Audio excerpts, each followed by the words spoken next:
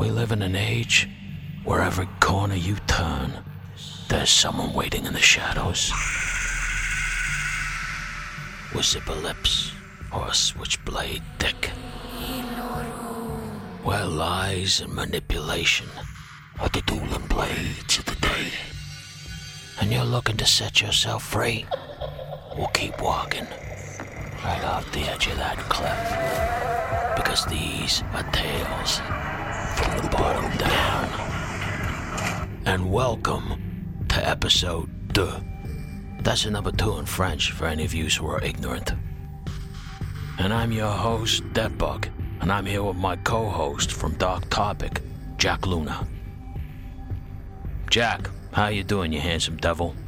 Yeah, you've never met me calling me handsome, but I appreciate you throwing that out there. Well, I said the same thing to Kent. Besides, Jack, it means nothing. It's what we call in the industry a pleasantry. Think of me as True Crime's Oprah. It's okay. It's not bad. I'm looking forward to another episode of this. I'm especially looking forward to coming a little darker and a little more gruesome with the tale that I have to tell today. But more, I always love hearing you talk, man. I always love hearing you talk. So you go ahead. Well, the feeling's mutual. You know, I was going to let you go first, but since you bigged your tail up so much, maybe I'll do it, or else it'll be like Van Halen opening up for Journey. All right, you're not going to flip a coin this time? Nah, fuck it. You know me, I'd only cheat. I mean, we know each other to be truthful by now. Yeah, right, man. But, you know, if it makes you feel better being lied to, sure, let's flip a coin. So how is everything, Jack? It's been a while. You doing good? It is good. You laying off the smokes and the booze? Started that vegan diet yet? Fuck no. No, I'm fucked. I'm going to die. So we need to hurry up. Okay, well, maybe we should just do this whole series tonight. Just get it out of the way. So I can mourn your loss. And I can just milk it. Although I don't want to milk you. That's a whole different thing. Right. Yeah, we're not that close yet. Again, you got to meet me first. Exactly. And from what I know of you, you're the type of guy who likes to be wined and dined before you let someone milk you. So let's put the tape in, press record, and get into this. This first tale, Jack, takes place in England. Or Hertfordshire, to be more precise. At a hospital called the Countess of Chester. Now, I'm not a gambling man, Jack, but I'm going to gamble on this one and say that you have no idea where I'm talking about. I don't. Well, Hertfordshire is what the English call part of the home counties, or southern England. All right. And this tale takes place in a prenatal ward, where babies are born, Jack. And in this prenatal ward, there is a higher percentage of baby illnesses and deaths than anywhere else. And these illnesses and deaths are unexplained. And considering this is a place where hundreds of women a month come to have their babies, Jack, well, you get the idea. But there have been a couple of clues, if you can call them that. One of the doctors said he was walking by the ward, and he heard one of the babies shrieking. In his own words, Jack, he said it was an ungodly shriek that he didn't even know that a baby could make. Pain. The baby's not just distressed by life and becoming new to life, right, which babies are. It's in pain, it sounds like. That's correct, Jack, and probably a pain that goes beyond what any newborn would ever experience. A pain that went beyond pain. I guess best summed up by the physician, who said it was unworldly. And when this physician, late at night, all by himself, ran in to the ward full of babies, and up to the cot where the scream had come from, there was a little trickle of blood coming out of the baby, who was a male, mouth. And they brought this little trickle of blood to the lab, and they tested it. And there was nothing abnormal. It was just blood. And a couple of days later, this little boy passed. Now, in most situations like this involving a baby's death, the parents are distraught, and they don't want an autopsy. And of course, it's their wish, and the hospital follows those wishes. But now they can't investigate it any further. Any evidence there may have been is gone. And this continues. Babies in this prenatal ward keep getting ill. And between 2016 and 2017, there is an unusual infant mortality rate. Right. And this has never happened to this hospital, or at least in modern times. And between this period, there are 20 unexplained baby deaths. And there have been 17 life-threatening incidences with newborns. Wow. That are unexplained. They're baffled. So they have at this particular place, I mean, there's a baseline for how many of these kids pass away, and suddenly there's been a large influx of deaths. Correct. And this is a well-respected hospital, Jack. And at any given time, there are 50 or 60 women in there expecting to leave with a healthy baby. And of course, in any situation in the hospital, life is part of death. And babies do die, but when they do, it's explainable. The term unexplained doesn't come into it, Jack.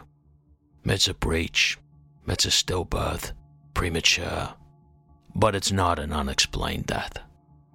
Right. SIDS is one that they throw around, sudden infant death syndrome, right? Which could be a pillow over the face or a child turning over wrong or whatever. I mean, go ahead. And of course, and that in itself can be explained as an unexplained death, but it's still a death with an explanation, if that makes sense. Yeah. And weird things are happening here. These babies are turning up blue, little trickles of blood coming out of their mouth, projectile vomiting, unexplained incidences. And I have to warn everybody, this is a disturbing story that may affect women especially.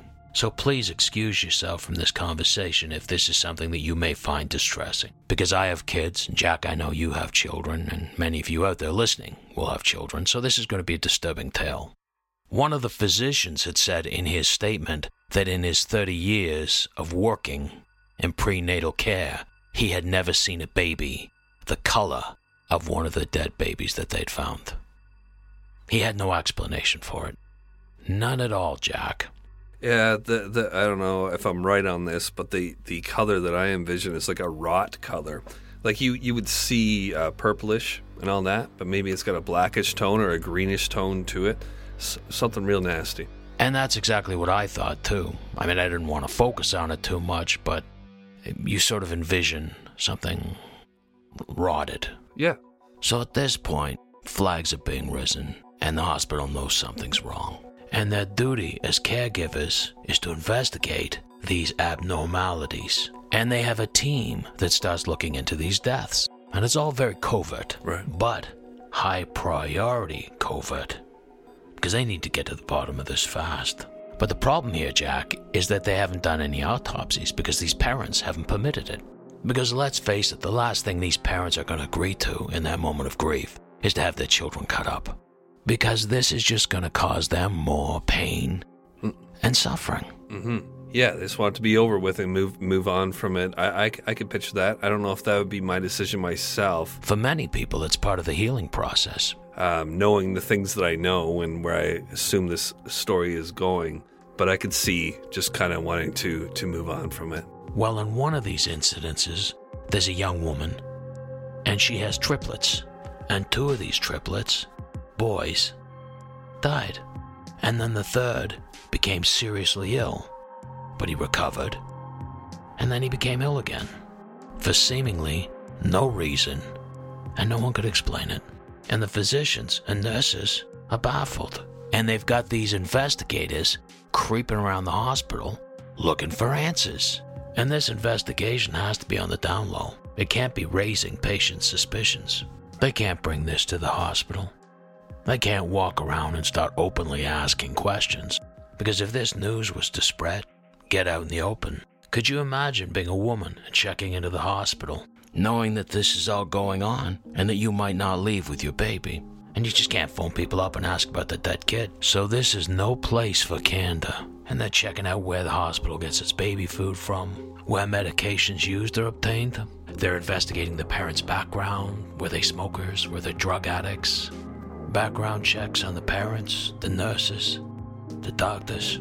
Every aspect of the day-to-day goings-on in this hospital and the things around it are now going under the microscope. They need to eliminate a checklist of reasons why these incidents have occurred. Yeah. Yeah.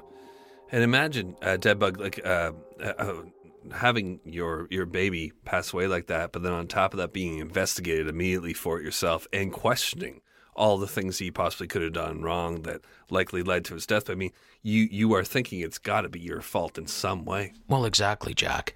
And the hospital, they have to go about this in a timely manner, but they still have to show sensitivity. And they need to stop this. They need to find out why. Right. Yeah. And they need to stop it from happening again. Hundreds of couples are coming into this hospital a month and having their newborn baby, and they're entrusting this hospital to deliver and care for that newborn baby. So the long and the short of it is they need to solve this mystery. So they start breaking down every one of the deaths and unexplained illnesses. When it happened, the shift that it happened on, who was on duty, who was not on duty, who had that day off, what formula was served that day. And Jack, one name kept coming up for each one of those babies' illnesses and deaths. And that name was Nurse Lucy Letby. So she's around when all this happens each time? Bingo. Each and every time, Jack. Sometimes this woman would walk into the ward and be on duty for 5 minutes, and a baby would die or take ill. All right. If she took a week off, nothing would happen, Jack. If a baby was ill and she took the next 3 days off, it would start to recover. But when she came back, it would get ill again. Can I tell you something here real quick, Deadbug? Go ahead, Jack. Where it's bringing up this memory. I worked in group homes, and I ended up working in a particular group home where they brought in babies. So these are babies taken by CIS away from their parents. So they've been the parents may be crackheads or they're they've been drinking and the baby is taken away from them because they can't care for the baby. So I'd be in these homes with all these babies. It was called the baby house. And a baby, like a month old, you'd walk up to it and it would flinch. The baby would flinch. That is not natural. Because it had been abused from the moment that it was born. When it got brought back home, it was taken, or it was just nervous in general of being alive because of whatever, maybe fetal alcohol syndrome, or it's a crack baby or whatever. Just a terrible place to be. I can only imagine. And that's not a normal thing. No, it's not. It's not. For a being so new to this world to flinch, I mean, that's horrible. But to continue, this nurse's name comes up again and again. But they can't find anything on her. She has an immaculate record. Right. She seems devoted. But they can't ignore that she is there for every one of these incidences. So they move in on this nurse because she is the source. When things go wrong, she is around. This is something that they cannot overlook. And whether she did it or not, well, that's yet to be determined. But Nurse Lucy Letts is the epicenter of the problem. The birthplace, if you will. So they start interviewing people that are working around this Lucy. Her co-workers, and the patients at the time who were delivering their babies.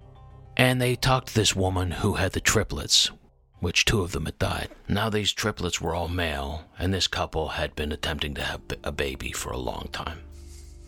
And this mother said that she was bringing some milk into the ward for her son, and she heard him screaming like he was screaming for help. And you think about it, these are newborns. This baby's like a couple of days old. Right. Screaming for help. And she walked into the ward, and there was Nurse Letby standing over the baby. And the mother screamed, "What the fuck is going on?" And Nurse Letby turned around calmly and smiled and said, "Trust me, I'm a nurse." All right. Is she a nurse? Of course she's a nurse, Jack. Jesus, are you listening to the story? Okay. All right. Trust me, I'm a nurse. These are caregivers. these are the people that we are supposed to fucking trust. Right. Yeah, absolutely. And that ungodly scream that you said that the doctor had heard, or whoever it was that had heard in the beginning, that's so haunting, because babies do, again, I'll reiterate, like they do cry and they do scream, but to hear a scream of like help, like you can sense that it's of help me.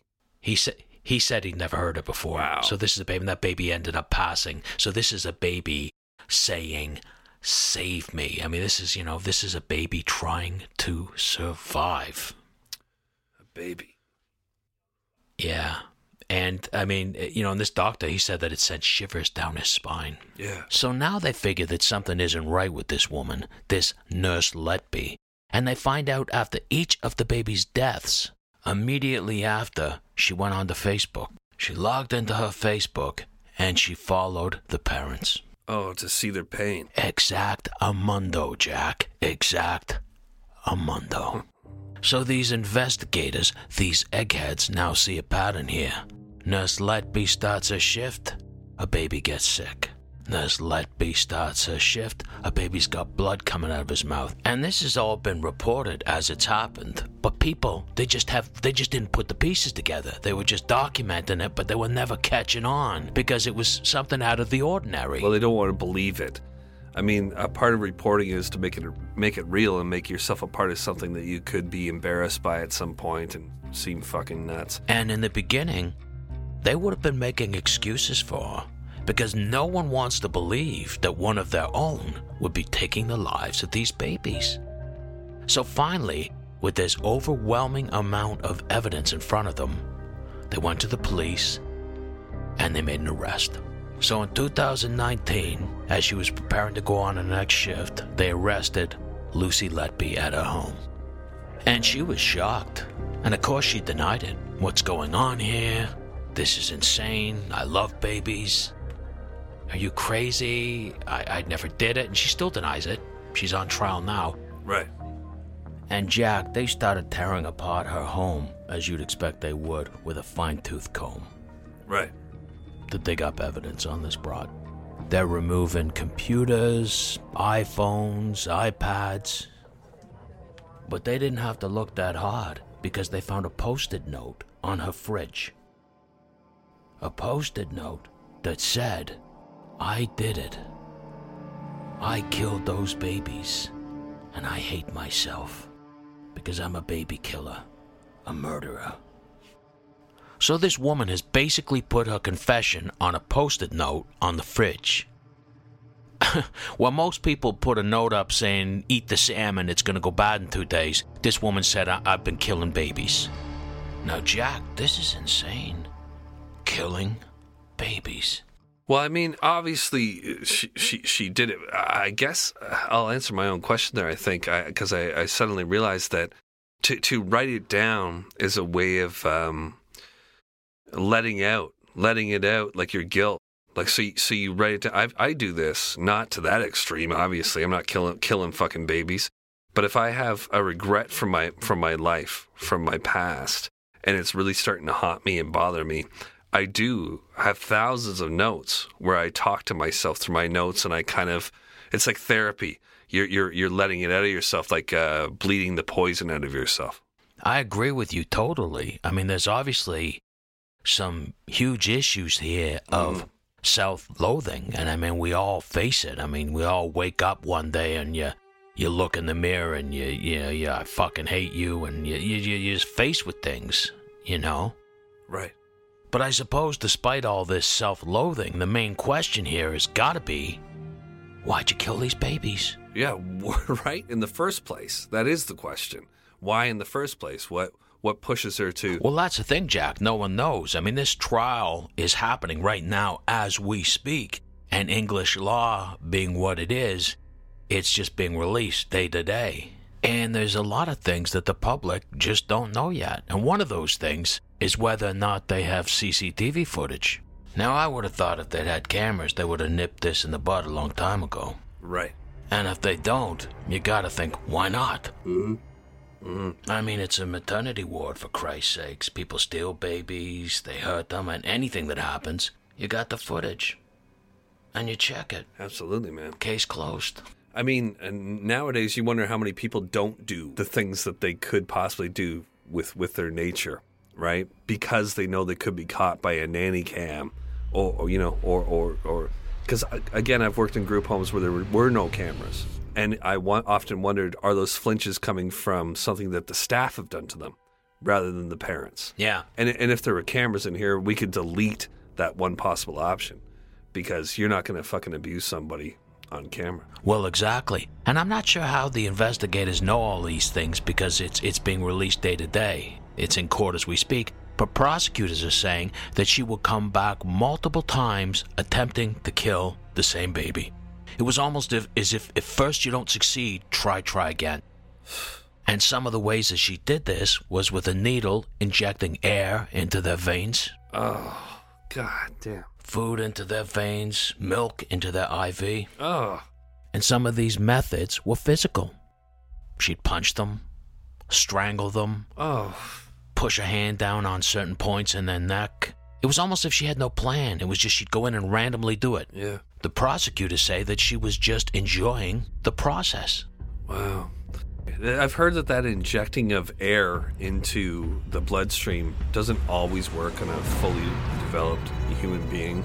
You know, like it'll cause you some pain, but on a smaller organism, being a baby, it probably works a whole hell of a lot better. Having less bloodstream to move through and the little bubble popping through, it probably gets there quicker, you know. And that pain that scream that you're talking about. So that's how she's doing it. She's injecting air and injecting other shit, as well as medication, just trying to give him the good old-fashioned drug overdose. But yeah, from what I read, most of it seems to be injecting foreign substances into these tiny babies. Jesus. And they figure it was through the sole of their feet, so it couldn't be detected. Oof. And the thing is, Jack, is she didn't kill all of these babies. I mean, she's left a lot of them vegetables, permanent brain damage. I mean, this bitch was one nasty piece of work. It don't surprise me, Jack, that she was single. Okay. So do you have any information? You asked the question, I think, already, so you may not. And it sounds like a fairly recent case. Well, yeah, it's in court now. Do you have any information, the reasoning why she would do such a thing? You know, there's no information. There's always these theories about these caregivers and, you know, lifesavers of why they do it and they're angels of mercy and whatnot. But these kids were healthy babies. And with other cases like that Harold Shipman who was wiping out all those old people, it's exactly that. They're old people, so you can think, I'm giving them a gentle, nice death, a nice send-off. But this truly is a day-to-day story. It's just drip feeding coming out, and we just have to wait and see. And the bizarre thing, even with all this evidence, or supposed evidence, we don't know because it's just coming out now, the posted note is certainly damning. But this nurse is still denying it. She's still saying that she's innocent of these crimes. I wonder what it is. I really do, because often, like whenever I cover cases, I can, to a certain part of them, like by darkness, like I could go pretty dark with myself, way further beyond what I'm capable of. But I can imagine when it comes to something like this, like doing this to a baby, my mind is blank on it. Well, yeah.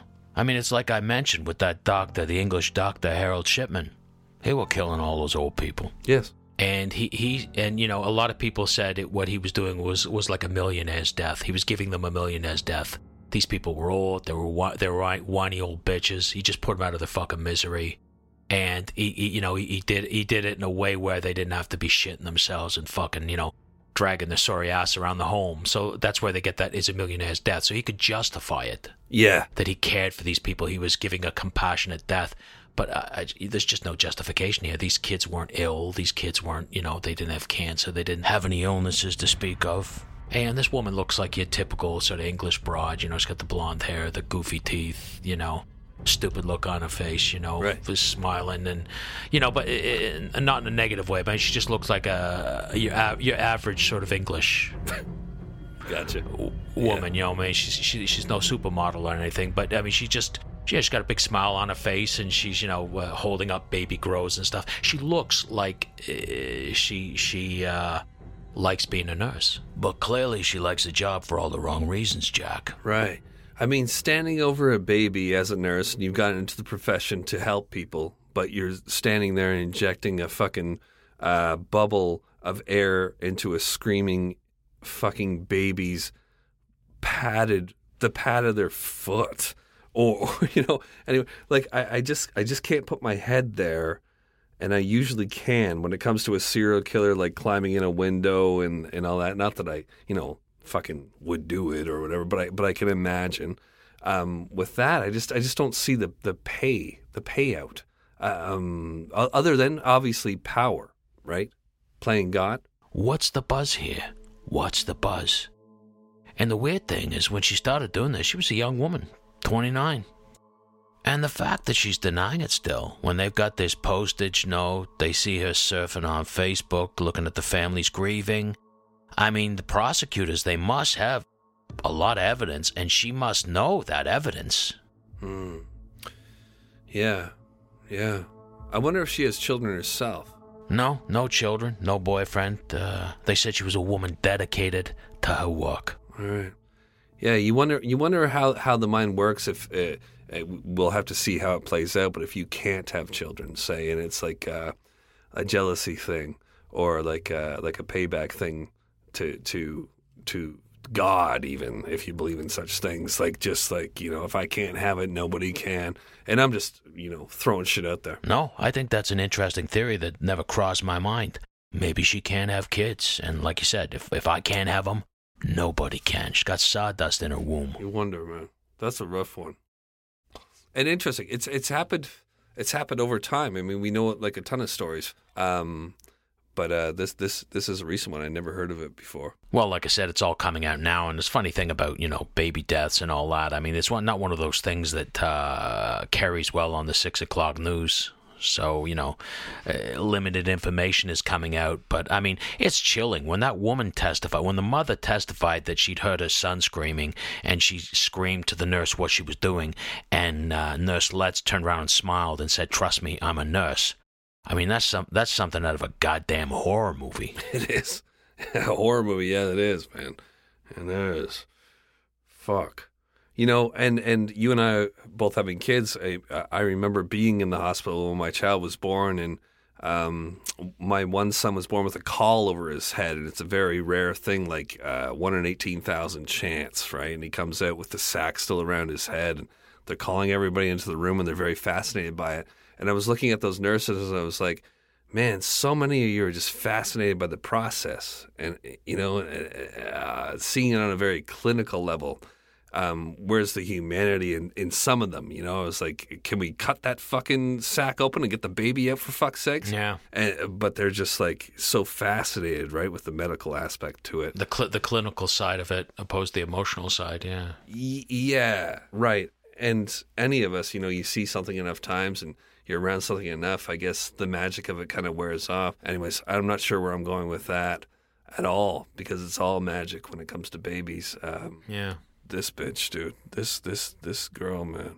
Unbelievable. So there you go. It's still unfolding, and we can do an update on it later as more info comes out. All right. So what do you got for me, Jack? Anything to make it worthwhile me getting out of bed? It's not good.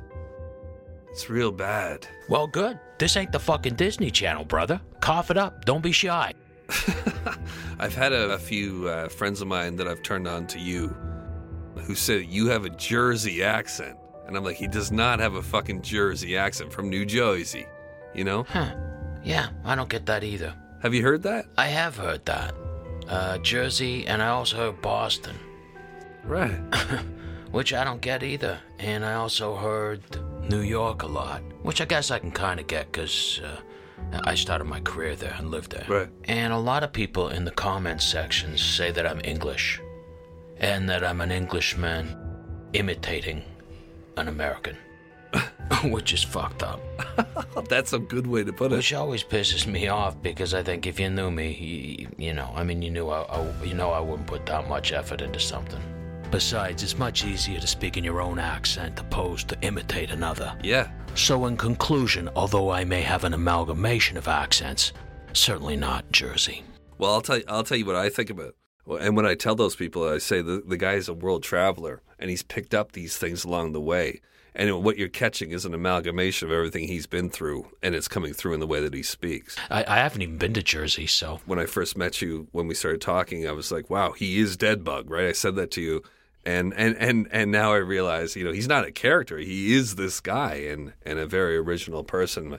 Clearly not from fucking New Jersey. Let's put those slanderous lies and unfounded rumors to rest, Jack.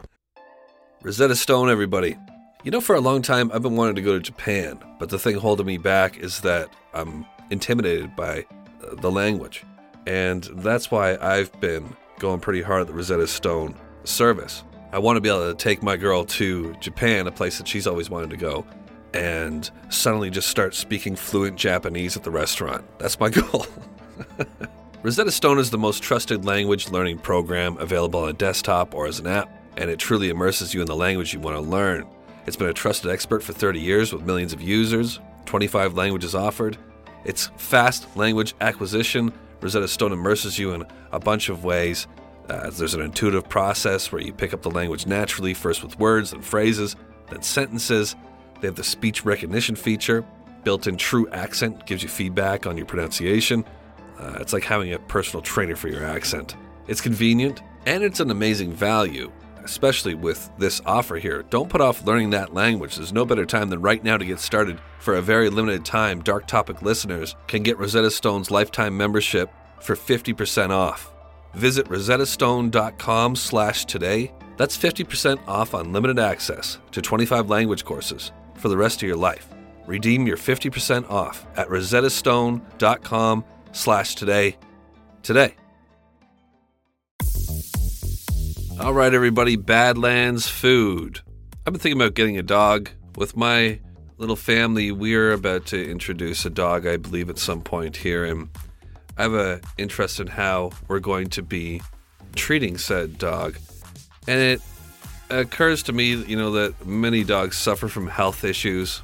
And with Badlands Food, actress Katherine Heigl, who's helped save over 16,000 dogs through her foundation, says she's seeing more issues with dogs' joints, odors, and health than ever before.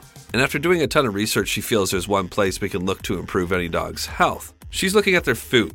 What she discovered is that the way many dog foods are made can actually create toxins that could be wrecking our dog's health, and this is true even for many premium brands. Fortunately, she found that by just adding a few special superfoods to her dog's food, she saw huge transformations in their health.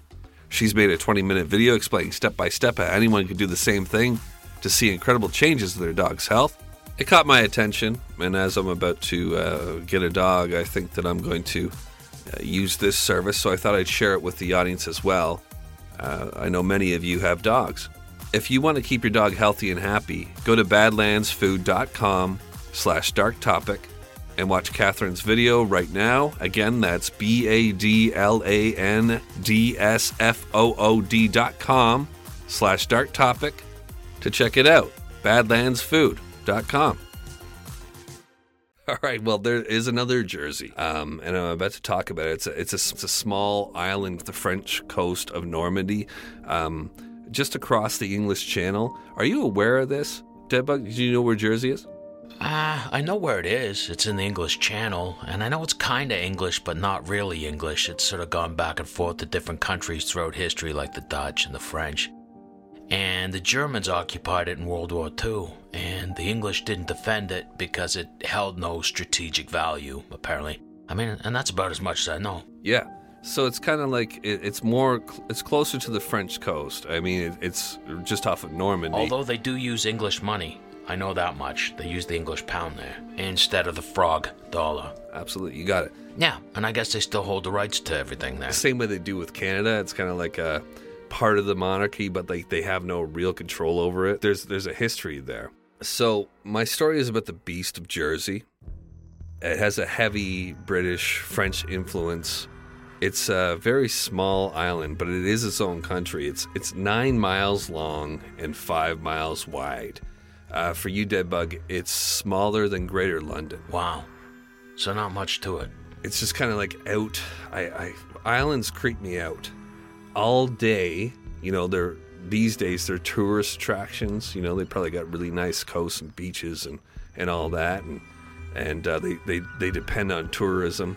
But at night, these islands that exist out there in the ocean or in, like outside the English Channel in this situation are so fucking creepy to me. They can see the lights of France and maybe on a clear day for fucking England, I'm not sure, but they're like a little boat, with a bunch of people on it sitting out there, and nobody really knows what's going on out there.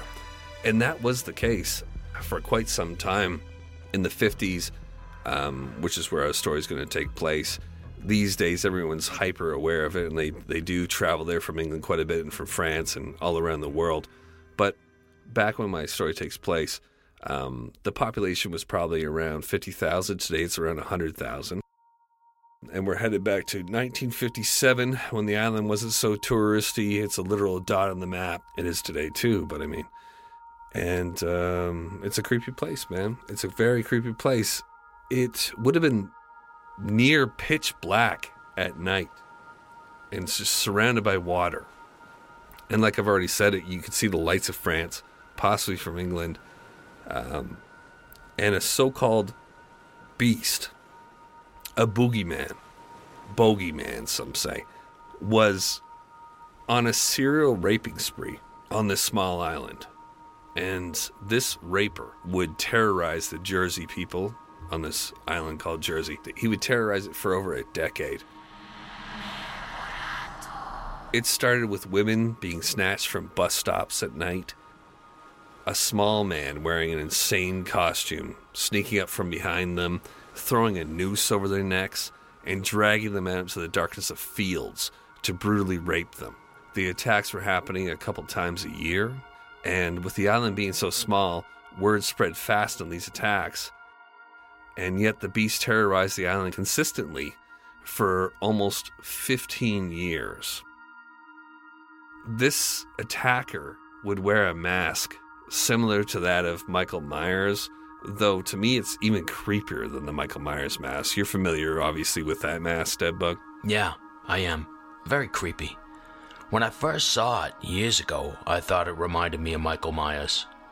But then way creepier, like creepy times infinity. Yeah, even creepier. The Michael Myers mask actually originally, and I learned this from Kent, our mutual friend, is that it was a William Shatner mask that was kind of like melted in certain ways to make it look a lot more creepier and less human. That's what the original Michael Myers mask is a William Shatner mask. I never knew that. Captain Kirk, the great ladies' man. Does he know about this? He's probably proud of it. I don't know. He looks like he's wearing a mask these days. Now that we mention him, I'm going to go on a limb here, Deadbug, and tell you that I bet you fucking he dies. There is a Deadpool that I'm involved in. I'm actually one of the people that they think is going to die at some point. Somebody hit me to it, and I'm a little worried that we just mentioned him right there. What? Because you got a bet on it? I want in on that action. People have bets on me too. Apparently someone told me about that. Well, let's make sure we get this series done first and warn me so I can get in on it. Yeah. He wears this Michael Myers type mask. It's got like this fake hair and all in it. It appears to have fake eyebrows on it too. He's wearing an outfit you might see on a scarecrow. Though the coat that he wears is a dark rubber raincoat with 1-inch nails poking from the fabric around the wrists, and it's all over it, like these little nails sticking out of it, is what these women who are being dragged out into the fucking fields. They have a lot of tomato fields out there at the time in Jersey, and you can just rip. You can't. I can't, but like he did, rip women with this noose around their neck out into the fields and brutally rape them wearing this intensely scary outfit. Just fucked up. It's scary. The beast. Very. In such a small island, right? I mean, like at this time, the population is around 50,000, and everybody's aware of it. So this goes on for years. Like I said, 15 years. And they're aged 15 to their 30s when he starts preying on the women that he's grabbing from the bus stops. But then at some point in the early 60s, the beast starts after children. Girls and boys climbing in windows to snatch the little ones, slapping a wool-gloved hand over their mouths when they're in bed, and whispering in their ear in an Irish accent. That makes it even creepier. Fucking Irish. I hate them. Sorry, that's a personal bias. Continue with your story. All right. So he's whispering in this fucking Irish accent. He's telling them to shut the fuck up while he's grabbing these 8-year-olds, these 12-year-olds, these girls, these boys. Now he's upped the ante, you know. He's doing probably what he really wants to do is it's maybe not even just about here's something I shouldn't even get into, but a misconception about some fucking pedophiles is that they're uber attracted just to children. I think what they're attracted to is ultimate innocence and stealing as much pureness as they possibly can. And in this case, he's moved from girls at the bus stops to climbing directly in windows. And if ever, you know, in places like Jersey Island and everywhere in the world, even today, but especially back then before streetlights turned on and you had cops rolling around the streets, we all talked about the boogeyman, right? The bogeyman, whatever you want to fucking, the way you want to say it, a werewolf, fucking vampires, right? Coming to get you in the night. In Jersey Island at this time, through the 60s, early 50s, all the way up until the early 70s, there was an actual boogeyman, and his name was the Beast of Jersey. He, twice a year, sometimes 3 times, would climb into a home, grab a child, drag them out into the woods with a rope around their neck, and brutally rape them. Before, he would bring them back to their home or leave them in the field and tell them not to say a word or it'll kill their whole family. Now, Jack, did this Joker always operate at night, under the cover of darkness? Yes. Absolutely, man. Between 10 p.m. and 3 a.m., usually on weekends. And for the people of Jersey, for this period of time, they just knew he was going to snatch a few. They also knew that he was probably one of them, because it's not like you're taking a fucking boat in and going in and do this shit. He's on the island. Yeah, because this isn't an easily accessible island, especially in this time period. The victims would be too traumatized to keep it a secret, as he demanded of them to keep it a secret, and the legend of the Jersey Beast grew through the 60s. Were there any witnesses towards this except for the immediate victims? There was a home invasion where a mother fought off the beast. He just walked right in the fucking door. As a 46-year-old woman, her daughter is 14 years old in the home, and she screams at this beast who's wearing this Michael Myers mask and this fucking rubber suit with nails all over it. Let's keep in mind that during this period there was no Michael Myers. There were no Halloween masks. So I mean, this guy is like, this is the original. I mean, this is no one's ever seen anything like this. So it's not like when you saw him you thought this guy looks like Michael Myers. I mean, this is like, what the fuck is that? Very good point. Very good point, man. Because the first time I saw Michael Myers in the Halloween movies, I was like, fuck, that's the scariest thing I've ever seen. But to see it in reality when you have no preface for it, like you've never even seen it in the movies or anything like that. I mean, this guy just waltzes into your house with a inhuman mask on and nails all over him and starts trying to grab everybody. He's not saying a word. You see those TikTok videos, they still do those TikTok videos now where someone drives around in a car wearing a Michael Myers video and he looks at people and he scares the shit out of people. So this is even now, with this becoming a cultural almost norm that people know who Michael Myers is, it still scares the shit out of people. So you can imagine the effect back then when this person created that look is doing it. It's funny you mention that because I was just watching it, I swear, a couple of nights ago with my son, and he couldn't stop laughing, my 4-year-old, about the Michael Myers mask looking at people because he's dressed as Michael Myers for Halloween. My son walks around the house with a Michael Myers mask on and doesn't say a fucking word. The same kid who was in the call with the thing over his face and he's a 1 in 18,000. He's like, I'm a warlock. He has a silver streak in his hair. Fuck, dude. He had a legitimate silver streak in his hair, dead bug. Like it's natural. He's like a little warlock. He walks around the house with a Michael Myers mask, just breathing. And he thinks that's so funny in those TikTok videos you just mentioned. Anyways, so Charlie, man, he's a hell of a kid. So the guy walks into the house, the Beast of Jersey. He walks into this house doing this home invasion, and the mother fucking freaks. And he's a little guy, right? So she's able to fight him off, and he kind of backs off to the resistance. She runs for a phone, picks it up, and realizes that he's cut the phone line. So she drops the phone and she screams up to her 14-year-old who's on the top floor, "Get in your room, lock the door." And then she runs out of the house trying to go for help. She finally finds help and brings... And I'm guessing where this family lives, help isn't just around the corner. No, that's right. We're talking like 1961 on a fucking island called Jersey in the middle of a goddamn nowhere. And she runs out into the darkness just trying to find neighbors to come and help her with the situation that, has come rushing through her door in the form of the Beast of Jersey. And when she finally finds the help, and she knows that she's told her daughter to go into her room, she's left her daughter there. She comes back into the house with these other people, and the house is silent. And they go up to her daughter's bedroom, and they find her bound with rope. Her hands are all tied up, and she's naked from the waist down, and she's been raped, and she's crying her eyes out. And he's gone. In that short of a time, he's gone. Yeah, he's gone. Well, see, that's something I kind of struggle with, like how short of a time would it be? And you mentioned, like, how long would it take? Maybe it took half an hour, right? Well, exactly. I mean, these houses aren't exactly in the suburbs. And especially with the time period, it was probably about a 25-minute run to the next house. Right.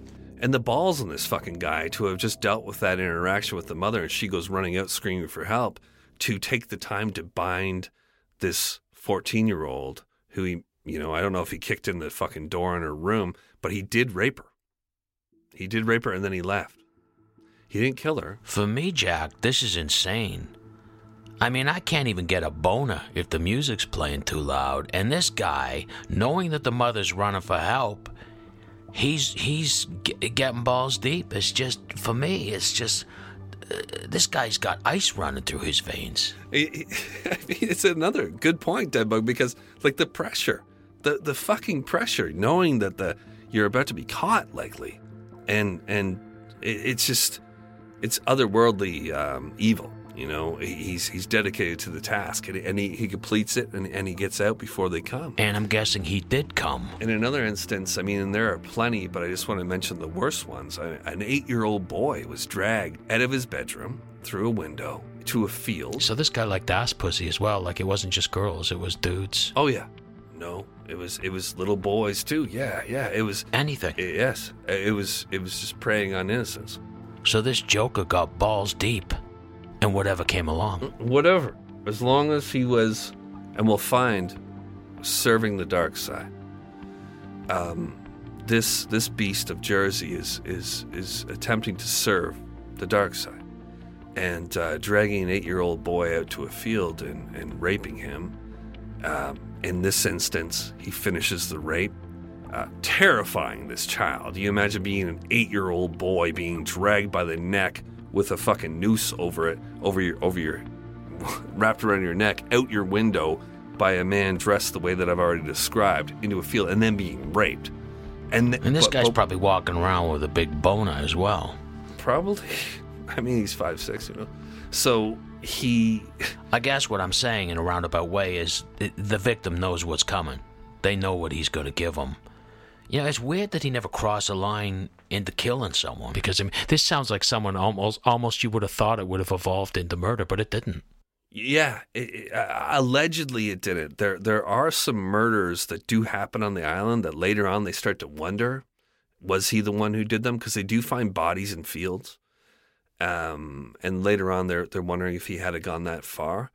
But it appears that he wants his legend to kind of, fester or evolve on the island, and everyone to know what's up. Because with this 8-year-old boy, after he finishes fucking terrorizing him and brutally raping an 8-year-old boy. He brings him back to the house and leaves him on the front porch. That is horrific. Nightmare-inducing. Right? So the parents find him there. Parents just find the boy crying on the front porch. Anyways, an actual monster. He's having his way with the island. He's ruling it for years. 30,000 people are questioned dead bug, almost half the population. And that means, because I looked into the population at the time, it was about 50-50. So every single man on this island was questioned. And so that means that they question the actual beast at some point in time, but they just can't decipher who he actually is. So had they actually ever questioned this individual? Mm-hmm. And they did. They had questioned him? They did. Wow. They did. Any record of what went down in that interview or no? No, I have no record on that. But I know that he was questioned multiple times, actually. From what I think it was 4 times that they ended up speaking to him. But I'll get into who he is and the reasons maybe why that he was passed over. Because I guess for something like this, it would have to be a process of elimination. You know, this person was here, this person worked close to that proximity. It was impossible to travel there. Cutting things out. Okay, we got this. We're going to move this to the side. Eliminating things, eliminating certain people. And that's what they would have been doing, just talking to people. We're going to eliminate this person. Because back then there wouldn't have been the forensics like they have the FBI, behavioral science teams. And there was none of that. It was just all the fashion detective work. Okay, I got a feeling about this guy. Where were you here? How close did you live to this proximity? What time did you knock off work? It would have been that sort of thing. And I mean, to interview that many people, I mean, the note taking and the information would have had to been precise and intricate. Absolutely. And the one man that you're looking for has an advantage over every 29,999 men that you interview in knowing that they're probably coming. And he's prepared more so with an alibi than the rest of them would be. So this guy is probably calm as a cucumber, and he's ready for the cops. A suspect does emerge. His name is Alphonse Le Gastellois. He's a loner who likes to take night walks and often wore a raincoat, which is one of the things that, many of them said that the guy was wearing a rubber raincoat. A lot of people wear. So this guy's name, on those islands, because it's windy and it's wet, because it's an island, right? It'd be almost constantly wet. So you said this guy's name, it was Alphonse, French or something? It sounds fucking, I don't know. Yeah. So I still don't know why it's this frog guy, because it's an island, it's wet, and there are going to be a lot of people, Jack, walking around with raincoats, because it's raining. They do. But they don't all walk around at night. And they're not all loners. And they're not all living in a cottage by themselves. Yeah. I mean, I guess you got a good point there. So this guy was weird. He was. And he was out there often just fucking with his hands stuffed in his pockets. He doesn't have nails all over him. Nails that cut many of the victims as they try to struggle. The reason why there were nails on the coat is, it should be obvious, but it wasn't initially to me, was that when the victim started to struggle, they would be cut up by all these nails on the costume that the rapist was wearing, and they would submit easier. That's evil. Yeah. So Alphonse Le Gastellois, I'm fucking that name up for sure. He is brought in because he's doing these night walks, and he's out there often when this is happening. Again, this is a very small island, so anybody out at any given time, I mean, you're very much so a suspect. And a lot of people don't like Alphonse because he doesn't have kids and a wife and all that. He's just a creep that's in his cottage to most of them. And of course it's Alphonse.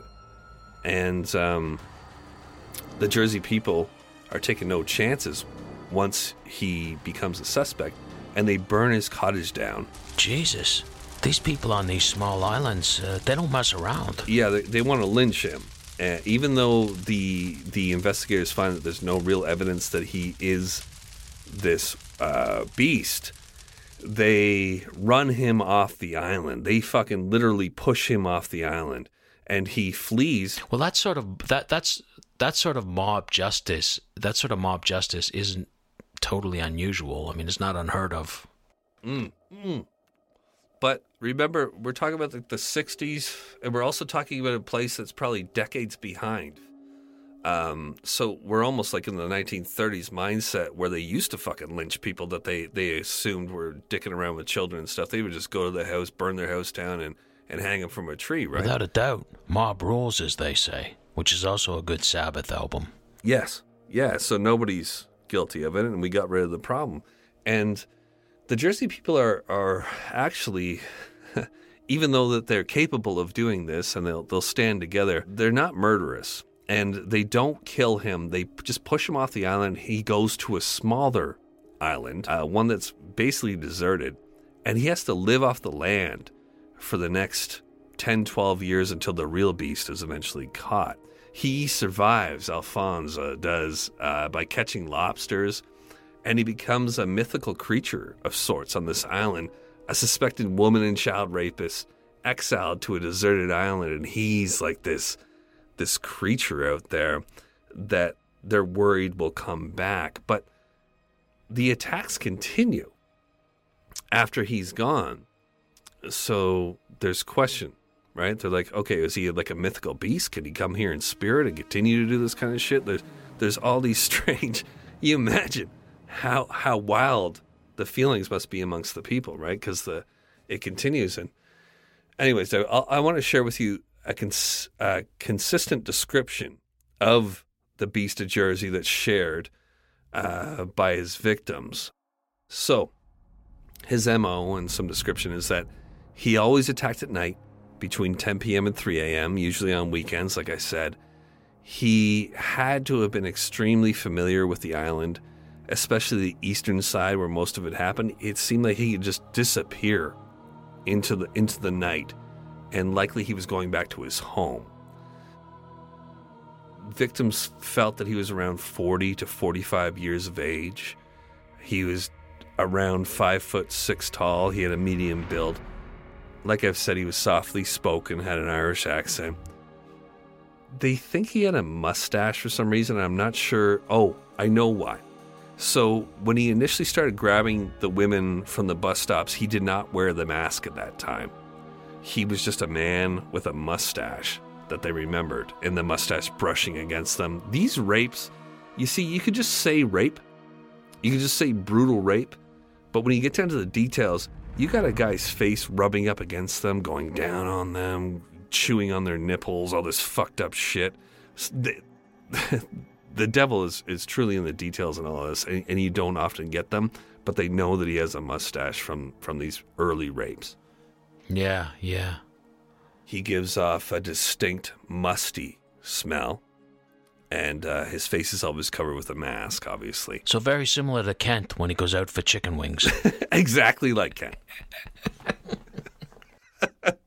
I mean, I'm sorry, I'm being silly, but so he has an aroma about him. But does he stink, or are we just talking about a musk? We're talking about musty. So you ever left something in a closet too long and it's a little bit damp? You know, the smell of a basement, the smell of a damp basement is truly what it is. I fucked up here for a while, not really recognizing the lingo. It is said that he always carried a torch. So in my mind, I thought he had an actual torch. You know? Oh, opposed to a flashlight, yes. Which is what English people call. Right. So you're thinking of those old days with Frankenstein. I did. Where they're chasing him a torch, which is even scarier. I thought that's what it was. And I was like, how's this guy getting away with like this flame off of his torch walking around the goddamn island? Dragging kids by a noose. You think someone would notice him? Yeah, that's what I thought.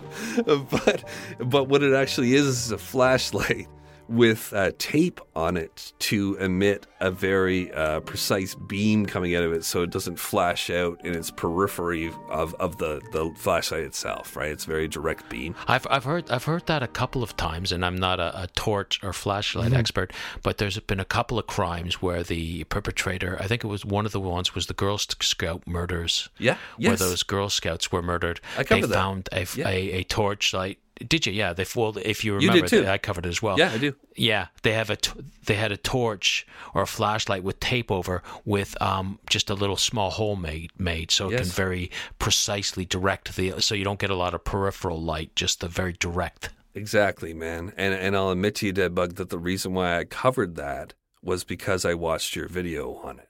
I used to steal from you all the time, man. I used to fucking take your cases and fucking make them my own. And I've told you that before, but that's one that I did get from you. Oh, yeah. Oh, cool. Well, like at least you make it your own, opposed to the people who steal from me and don't give me credit and just copy what I do. So, I've seen but that so this is so this guy basically is walking around with a flashlight. Mm-hmm. Or torch, as the English call it, with a little hole cut out. So that's how manipulative and smart he is. Yes, and well thought out ahead of time, right? He's he's doing this for 14 years almost. A few other things. He'd enter the house via a bedroom window. The victims would be blindfolded and tied up with a rope placed around their necks. They'd be taken to a field, sexually assaulted, returned to the home in almost every attack. And that the attacker would talk constantly during his attacks, almost like he's justifying it to himself, or not even that. He's speaking to something else, it seems to them. But beyond that, he's throwing out red herrings so that they will share this shit with the investigators. So he's mentioning that he has a deceased mother. He can't wait to have a cigarette, and it turns out that this guy doesn't actually smoke cigarettes. Just throwing things out there that they will share with investigators to lead them to types that are unlike himself. In some ways, he thinks he's clever, but I think they would have caught on. Yeah, pretty. They would have caught on pretty early. This guy's throwing out red herrings. You'd hope so. And he also continuously claims to have killed someone before, so he will kill them. And there's no evidence that he ever killed anybody. All right, so the Beast had been successfully hunting the island of Jersey for so long that fearing him just became a part of life. There's a monster among them. He'd feed each year on the women and children. It was just the way it was. We know we're going to lose a few to rape, to that type of trauma every year. And just lock your windows, check your kids as much as you can, but it's going to happen, and it does. And then, probably back then, sorry to cut you off, Jack, but probably back then, because we haven't touched upon the police. Probably back then, there wasn't an extensive police force. There's probably a barracks with maybe about eight guys or something that work in shifts, if that. Absolutely. That's probably being generous. Yes, but by the time the late 60s goes, they're fucking tired of this at a certain point, right? And Scotland Yard, I don't understand all that shit, but is Scotland Yard the FBI of the United Kingdom or something like that?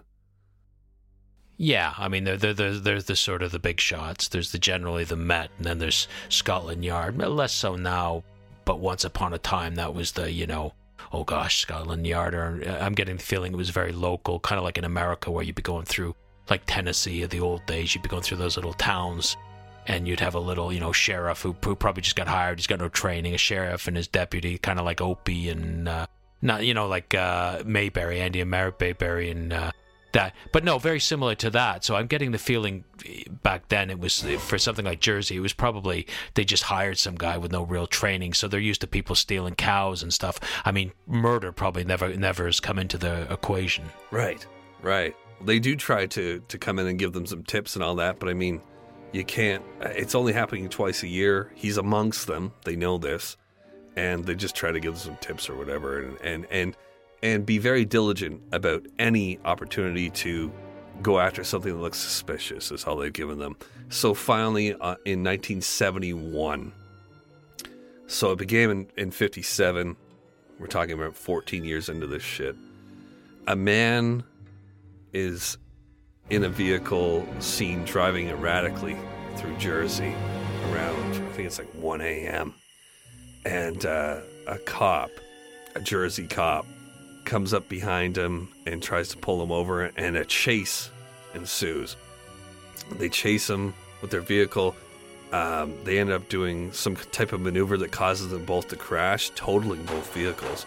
And incredibly, like, the officers are just fine, and so is the man in the vehicle they've been tailing and just crashed. And he goes running out into a tomato field, and he's dressed as the beast that they've been searching for. You know, he's fucking got the outfit on. And he's running into the field, man. An officer... This is like horror film stuff. Yeah. They catch up to him in the field. They tackle him. And his clothing has nails all over it, screws sewn into it.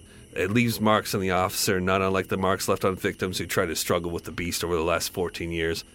And speaking of marks, there are red marks all over this man's face when they put their own torch into his face, right? And they're like, what the fuck's up with all these marks on this guy? And he explains, hey, listen, I just came back from an orgy where we wear masks. And I had a mask taped to my face that I ripped off, you know, there. And I just didn't want to be... the reason why I took off on you guys is because I just came back from this orgy and I don't want to be found out for cheating on my wife at this orgy. And they push him for his identification, and he has it. His name is Edward Paisnell. I'm not sure if I'm pronouncing that correctly. It looks correct to me. Paisnell. Yeah, fair enough. Close enough. He's a local contractor in his mid-40s, a productive and well-liked citizen, a husband, a father, maybe known as a bit of a philanthropist. There's some things that he's doing in the community I'll get to in a moment. But the car that he's in, it turns up as stolen later, they find out. He's rambling on in his Irish accent, and it doesn't take the cop long to handcuff him. They're like, fuck this guy. This is the nightmare. This is... The other cop's like, there's a mask in here. It's the fucking... It's the guy. The cops themselves have had nightmares about this guy. They've probably grown up knowing about this entity that's amongst them, right? And they finally... They have him. And it turns out this is the beast. As you know, and everyone on the island, they'd already suspected that he'd been living amongst them in plain sight. There's not much option on this island. It's not like he ferried in and out for rape, like I mentioned earlier. The look of Edward Paisnell, he is ugly as shit. I don't know if you can see him now, Deadbug, but he's scary with the mask off, right? Yeah, he's fucked up looking. He's got those half-lidded eyes, that little pencil-thin mustache, and he's like got a fucking face like a burn victim or something. Not a pleasant-looking fellow. He wouldn't do well on Tinder. You're describing him exactly. He's what you'd expect a pedophile rapist to look like. I have him described as rat face with a little mustache over a curled lip, pasty skin, hooded eyelids over mean, beady eyes. Bingo. He ain't no male model. So it turns out that he'd been in a sham of a marriage and lived in a built-on section of his home. They say it's an annex section of his home where no one was allowed to enter. When detectives search the beast's lair, as they believe him to be, they discover a secret room that holds an altar. They also describe a library full of books on the occult and black magic. There were duplicate costume pieces, raincoats studded with nails. There were wigs, there were masks with fake eyebrows laying beside them to paste on. The guy liked to paste on these fake eyebrows on the mask for some fucking reason. The room was filled... Well, you've seen his pictures. Maybe because he had no eyebrows. Right, yeah. He didn't want to double down. The room that they find has within this annex section of his house that no one was allowed into, they find this musty smelling room, and it's the musty smell that all the victims had been smelling off of him. Okay. There is a camera with photos of homes he'd been surveilling, and all the books that they find show an obsession with medieval torture and witchcraft and black magic, all that. There are medieval wooden weapons decorating the walls. Edward Paisnell admits an obsession with the dark arts and dark history. It's learned he has an obsession with Gilles de Rais, and I'm fucking that name up bad. I think it's Giles de Rais. He's the He's the infamous 15th century French child serial killer, a leader of the French army who'd abused his position of power and raped and killed likely hundreds of children. Many believe he's the first actual serial killer. Do you know who I'm talking about, Dead Bug? I mean, it sounds kind of familiar. Yeah, I just kind of learned of him too. There's paintings of him and shit. He ran with Joan of Arc way back when. Okay, well, those were the bad old days for sure. He's pretty well known. A lot of people think that he's misunderstood. Aren't they all, Jack? A misunderstood occultist, and then he actually didn't do what he did, but I think the evidence suggests that he killed and raped many, many children during his time of power. And Edward Paisnell, the Beast of Jersey, is actually a descendant of him and believes himself to be a second coming of that monster. Wow. Paisnell, he's convicted very quickly. I think it took them 30 minutes to convict him of 13 of the rapes and the kidnappings. And he ends up serving 10 years in England's Winchester prison.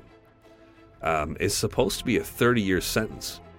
He's a model prisoner, though, so he earns early release in the early 80s. And incredibly, once he's released, Edbug, he tries to return to the island of Jersey. He just fucking shows back up 10 years later. And like they did to Alphonse, who has returned to the island, by the way, now that he's been, proven not to be the beast. Paisnell, he's in his mid-50s, and he's run off the island and lucky not to be lynched. What he'll do is he'll live out the next decade on a small island, just as the once accused Alfonso Le Galestois had been. He's exiled. And Edward Paisnell, the Beast of Jersey, dies in his early 60s in 1991 of a heart attack. It's suspected that the periods where he was not hunting Jersey for children and women, because there were periods where he there wasn't much going on, he was molesting children in children's homes, where he often worked as a resident handyman. So just a fucking terror, man. He was known as Uncle. I think it was Uncle Ted, they said, but it had to have been Uncle Ed. His name's Edward. And he would put kids on his knee in these homes and molest them. And later on, adults would say, yeah, I remember being molested by that guy. And bone fragments were later found on the grounds of one of the homes that he worked at. Possibly the scatterings of victims we'll never know the story of. Yeah. Scary. That's it, Dead Bug. That is one dark tale and one creepy guy too. Mm-hmm. If you look up the photos of him, whoever's listening, you can just look up the Beast of Jersey. You can see what we've been talking about this whole time. Yeah, I mean this guy's scary on all counts. Mm-hmm. Yeah. I mean, wow. They don't make him like that anymore. I don't think you can get away with that kind of thing anymore. No, I still can't believe that he only got 10 years. Oh, being a model prisoner, right? Yeah.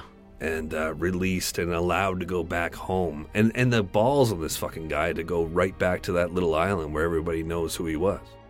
Yeah, I mean, in some ways, I guess that's all he knows, though. I mean, that's a small little island. I mean, this is all these people know. I mean, there probably his parents were born on that island, and his parents were born on that island. It's all he knows.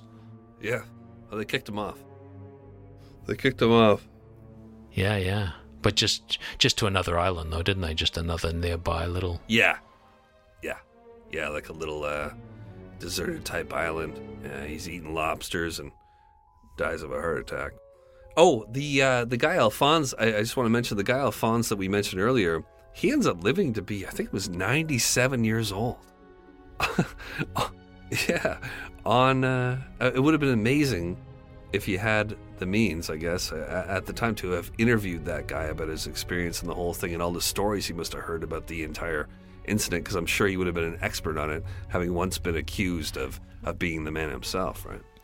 Yeah, that's crazy, isn't it? That's really crazy. What a crazy story. I'm shocked that I really never heard of this. As Christmas is approaching, though, that's what I had heard, that this guy used to play Santa Claus for the kids, local kids. in the community hall. He liked to dress up. Yeah, he's a sick fuck. So this guy was creepy on all counts. I mean, this guy was Santa Claus. That's scary. Yeah, man. Yeah. Well, brother, by definition of Tales from the Bottom Down, that one will be a tough one to beat. You know, that's a showstopper. I'm glad we ended on that one. That's a hard one to top. But we're going to have to try. We'll try. What, right now? Get the fuck out of here right now. I think we're done, right? Yeah, no, we're done right now. I can't take too much of this sort of shit. It's like I'm gonna take a shower. Yeah, it's late at night. This'll give me this guy'll give me nightmares. Anybody wants to check out this guy, there is definitely an element of this guy that they used in that movie Halloween, for sure. You'd not hope so. You'd think so, but and I'm sure some people listening are aware of the case, but I don't really see any connection to it because I feel like the Halloween series was just kind of they discovered it. They went to a cheap fucking dollar store type place and got a William Shatner mask, melted it up, and I don't think that they connected it. You know? Yeah, maybe you're right. And Halloween was made way before the internet, so it's not like these guys could have Googled it. I mean, I'd never even heard of this case. But thank you for sharing that one, brother. That is certainly one that we're going to have to work on topping. And we're going to have to top that.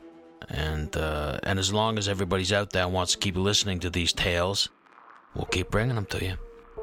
Look forward to it. Me too. All right. Okay, amigo. It's time to part ways. All right. Till next time. Hombre.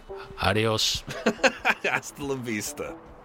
And we'll see everybody else on the next episode of Tales from the Bottom Down.